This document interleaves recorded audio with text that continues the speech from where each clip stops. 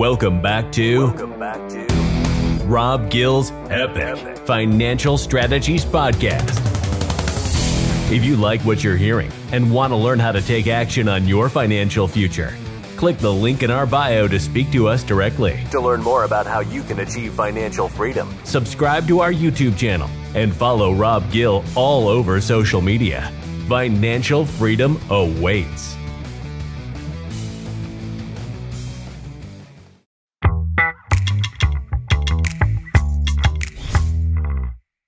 Okay, folks, as we end 2022, I know like last year this time, people were riding high. The stock market was running, crypto, Bitcoin was running, the housing market was running, interest rates was low. People were feeling really good. They were high stepping into the Christmas season, making vacation plans, making plans for New Year's Eve.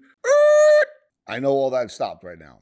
So as we get into the end of 2022, it's been a unbelievable year of ups and then downs, and then more downs, and then, it closed out in the last 30 days with my man Sam Bankman-Fried. I don't even know how in the world he came to prominence. I can't wait for all of this to become public, for all of us to know exactly what happened there. But, at the end of the day, I'm going to say it all the time. You have to understand where you're placing your money, who you're working with. Is the right hand speaking to the left hand? Is there an understanding of what your core values are?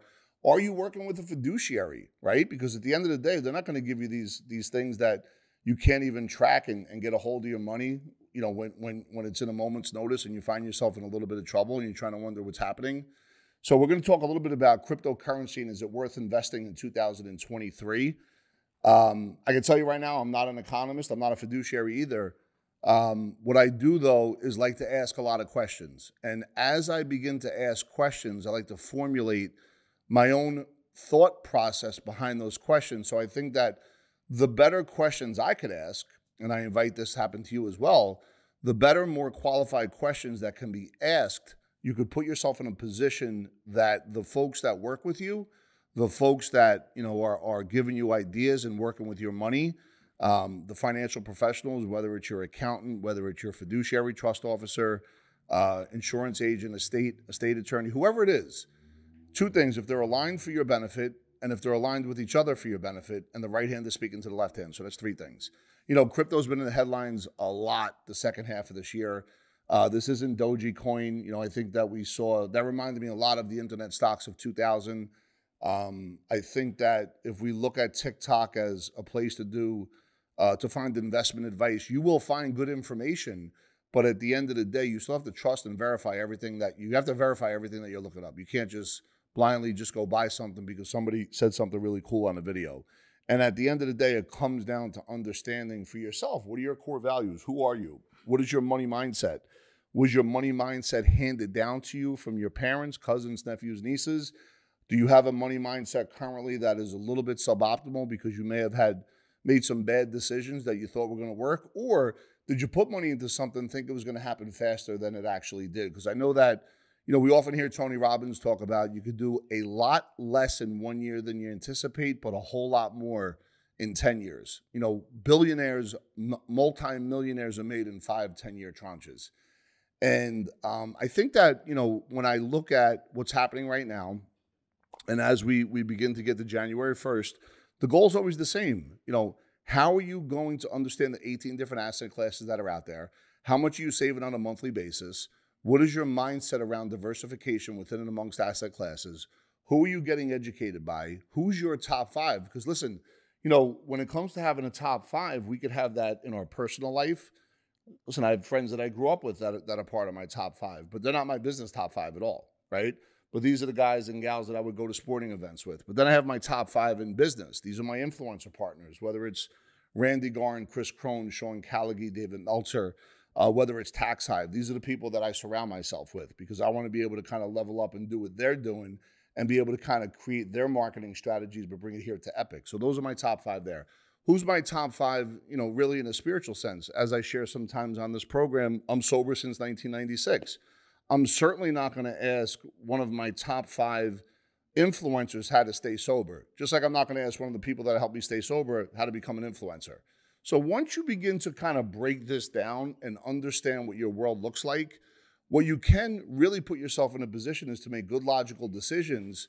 And when winter comes, like it is here right now economically, and it's going to get colder each day, you could put yourself in a position to win by truly stepping into a place of saving first, understanding where you're going to deploy capital. I'm not here telling you not to buy crypto or Bitcoin. Listen, since I started paying, I ignored Bitcoin, I just called it. I ignored Bitcoin for the longest time, but I did notice it go from 70,000 down to 16,000. I started buying it at 16,000. I'd be a fool not to dollar cost average in that over the next 5 or 10 years. And who knows what that's going to do? I'm not going to sit here and say that blockchain is not going to replace money. Who am I to say that? But here's what I want to tell you folks. If somebody is telling you to put all your money into crypto, don't let them in your house. They're going to rob your jewelry. I'll say it again. If they're telling you to put all your money in crypto, don't let them in your house. They're going to rob your jewelry. And you might even see them at a high school sporting event. Who knows? So you got to be careful. You want to make sure that the people you work with, you could actually see that, you're not writing the check out to some company that you never heard before. You want to write the check out to the financial institutions that you're doing business with. That's the first thing. And then you want to make sure that there's an alignment on your message. And then you want to make sure that you understand in your core, at least in my opinion, you might hit lotto, but there's no such thing as overnight success. It doesn't happen. Overnight success is 10, 15, sometimes 20 years in the making. I could sit here and tell you over the last 20 years, all the mistakes that I made. And it took me all those mistakes to get to where I am right now. It didn't just show up at that front door. Mistakes where, people that work with you, or mistakes in people that you do business with, or understanding that the people you do business with, and even if they're a friend, when it comes to money, Jack Haley said it best, people get funny. So you have to have agreements in place. You have to I.T cross. You have to hold people accountable.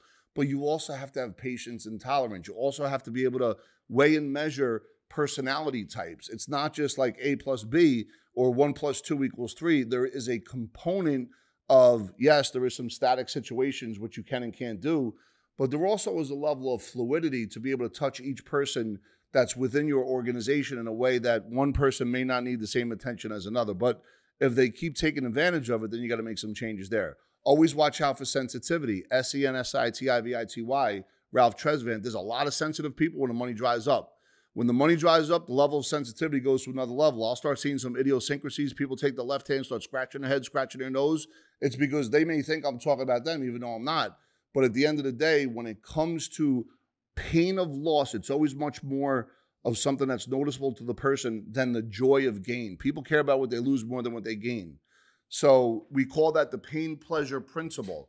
And how do you kind of work through these different idiosyncrasies? How do you work through your limiting beliefs? How do you put yourself in a position to really be able to take that next step forward? Well, the first thing you don't do is say, once this happens, then that's going to happen. Because once you find yourself in the place of negotiation or, some kind of self-quid pro quo, what's going to happen there is you're going to find yourself running east looking for a sunset. Take that down, rewind the back, write it, and you can say that to somebody one day. Just give me a little bit of credit. At the end of the day, it's important to understand, why would you invest in crypto? Is it part of your core value? I'm not here to say it is or it isn't, right? But what I am here, and we're talking about crypto because that's what the algorithm is teaching us, that you guys want to hear all about it. When it comes to money, it's still a mindset. If I'm going to have a $100 bill that I'm going to invest every month, there's going to be a very small portion that goes in the direction of Bitcoin/crypto. It just is. That's just me. That doesn't mean it's you. You got to figure out what that looks like for you. But when you look at diversification within amongst asset classes, do you also have the ability to have leverage, liquidity, and control? What does that mean? Do you have assets that you can leverage to go buy other assets without the leveraging assets be exposed to the stock market risk or other things that you can't control? Meaning, I could have $1 million in an after-tax stock account and it could all be in Facebook. And if I leverage it to buy a piece of real estate and Facebook goes down, well, guess what? I'm in trouble. However, I could have $1 million in overfunded guaranteed cash value life insurance. That's it. You were waiting for it. We're 10 minutes in, I guess. I just said it. Here it comes. Boom, life insurance. If I overfund a cash value life insurance policy, and by the way, I want to go buy a rental piece of property that's going to produce $2,000, $3,000, even $4,000 a month in cash flow, well, leveraging that to buy another asset, having two assets work off the same dollar, that becomes very powerful. That puts me in a position to succeed over the long term, as long as I don't think it's going to happen overnight. And guess what? if I'm going to buy that rental property, I want to make sure that that cash flow pays back the policy, that I don't just, stop going to work because I think that I just read a book somebody wrote about real estate and I don't have to go, I could quit my day job. You quit your day job once your income is replaced from the other investments that you do. And by the way, that still doesn't mean you have to do that. So at the end of the day, when it comes down to understanding all of these different assets that are out there, whether it's crypto, whether it's real estate, whether it's the stock market, whether it's gold, whether it's silver, whether it's buying businesses, right? Whether it's putting your money into other opportunities, what they call alternative investments, no matter what, always get a second or third opinion on where that money's going. And when somebody comes to me with an alternative, and I consider that like crypto in this scenario, I want to find out, hey, if I'm going to give you $100 grand, when am I going to start getting cash flow? And if I start hearing there's a 2-3 year hold period, I'm running.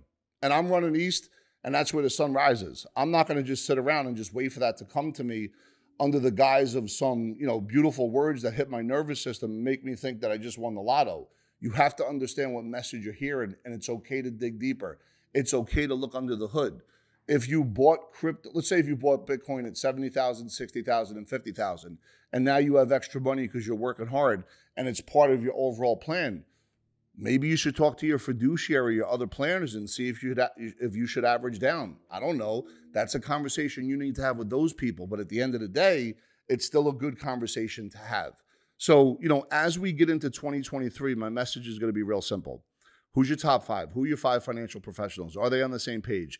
Is there a personal financial website that you set up that they could all go on that page for the benefit of your thinking? Can you meet with them even on a Zoom call on a quarterly basis and sit down? Because remember, they work for you. You don't work for them. You're paying them. They're not paying you. And if they get annoyed that you're calling them, then fire them. Find somebody else that genuinely wants to work for you. Make sure you put people over profits, not profits over people. Let me say that again. People over profits, not profit over people.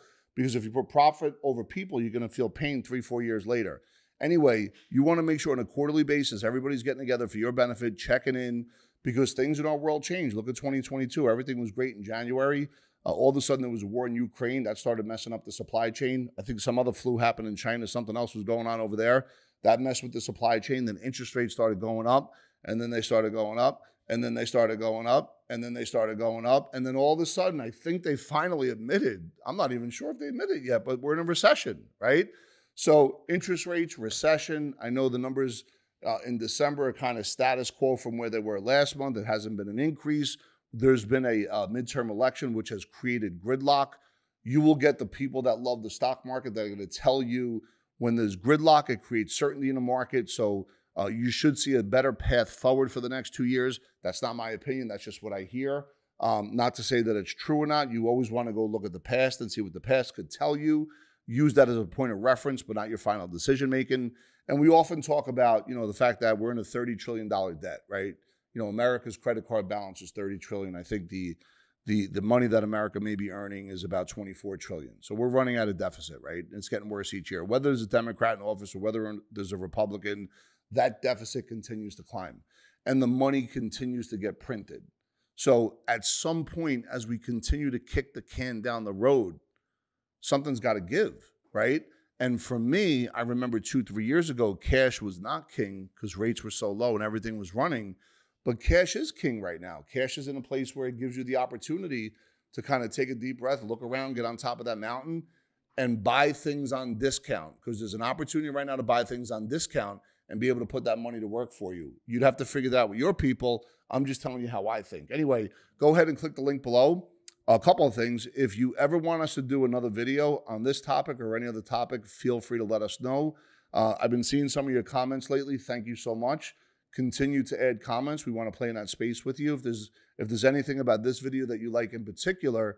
But with that being said, go ahead and click that link and subscribe. I'll have one of the team members here at Epic sit down, answer any questions that you may have. We also have a link for the Epic Financial Freedom Map, which is really a discovery process of not where you want to go, because everybody always wants to get to some destination, which is more cash flow and retirement, but really get honest where you are today. Because if you could honestly know where you are today, guess what? You could re-engineer back to today and figure out what you need to save on a monthly basis to get to where you want to be. And always remember, taxes are a killer. So all your investments, you need to understand the difference between long-term, short-term capital gains.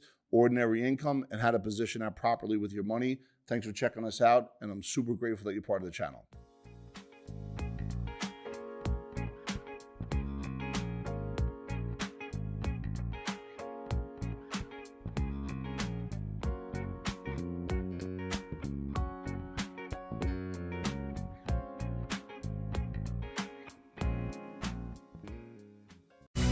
That's it for today with Rob Gill and the Epic Financial Strategies Podcast. Be sure to hop to iTunes or Spotify to subscribe and tune into all the podcasts. Also, be sure to follow the Rob Gill YouTube channel and Rob Gill social media channels. We'll see you on the next podcast.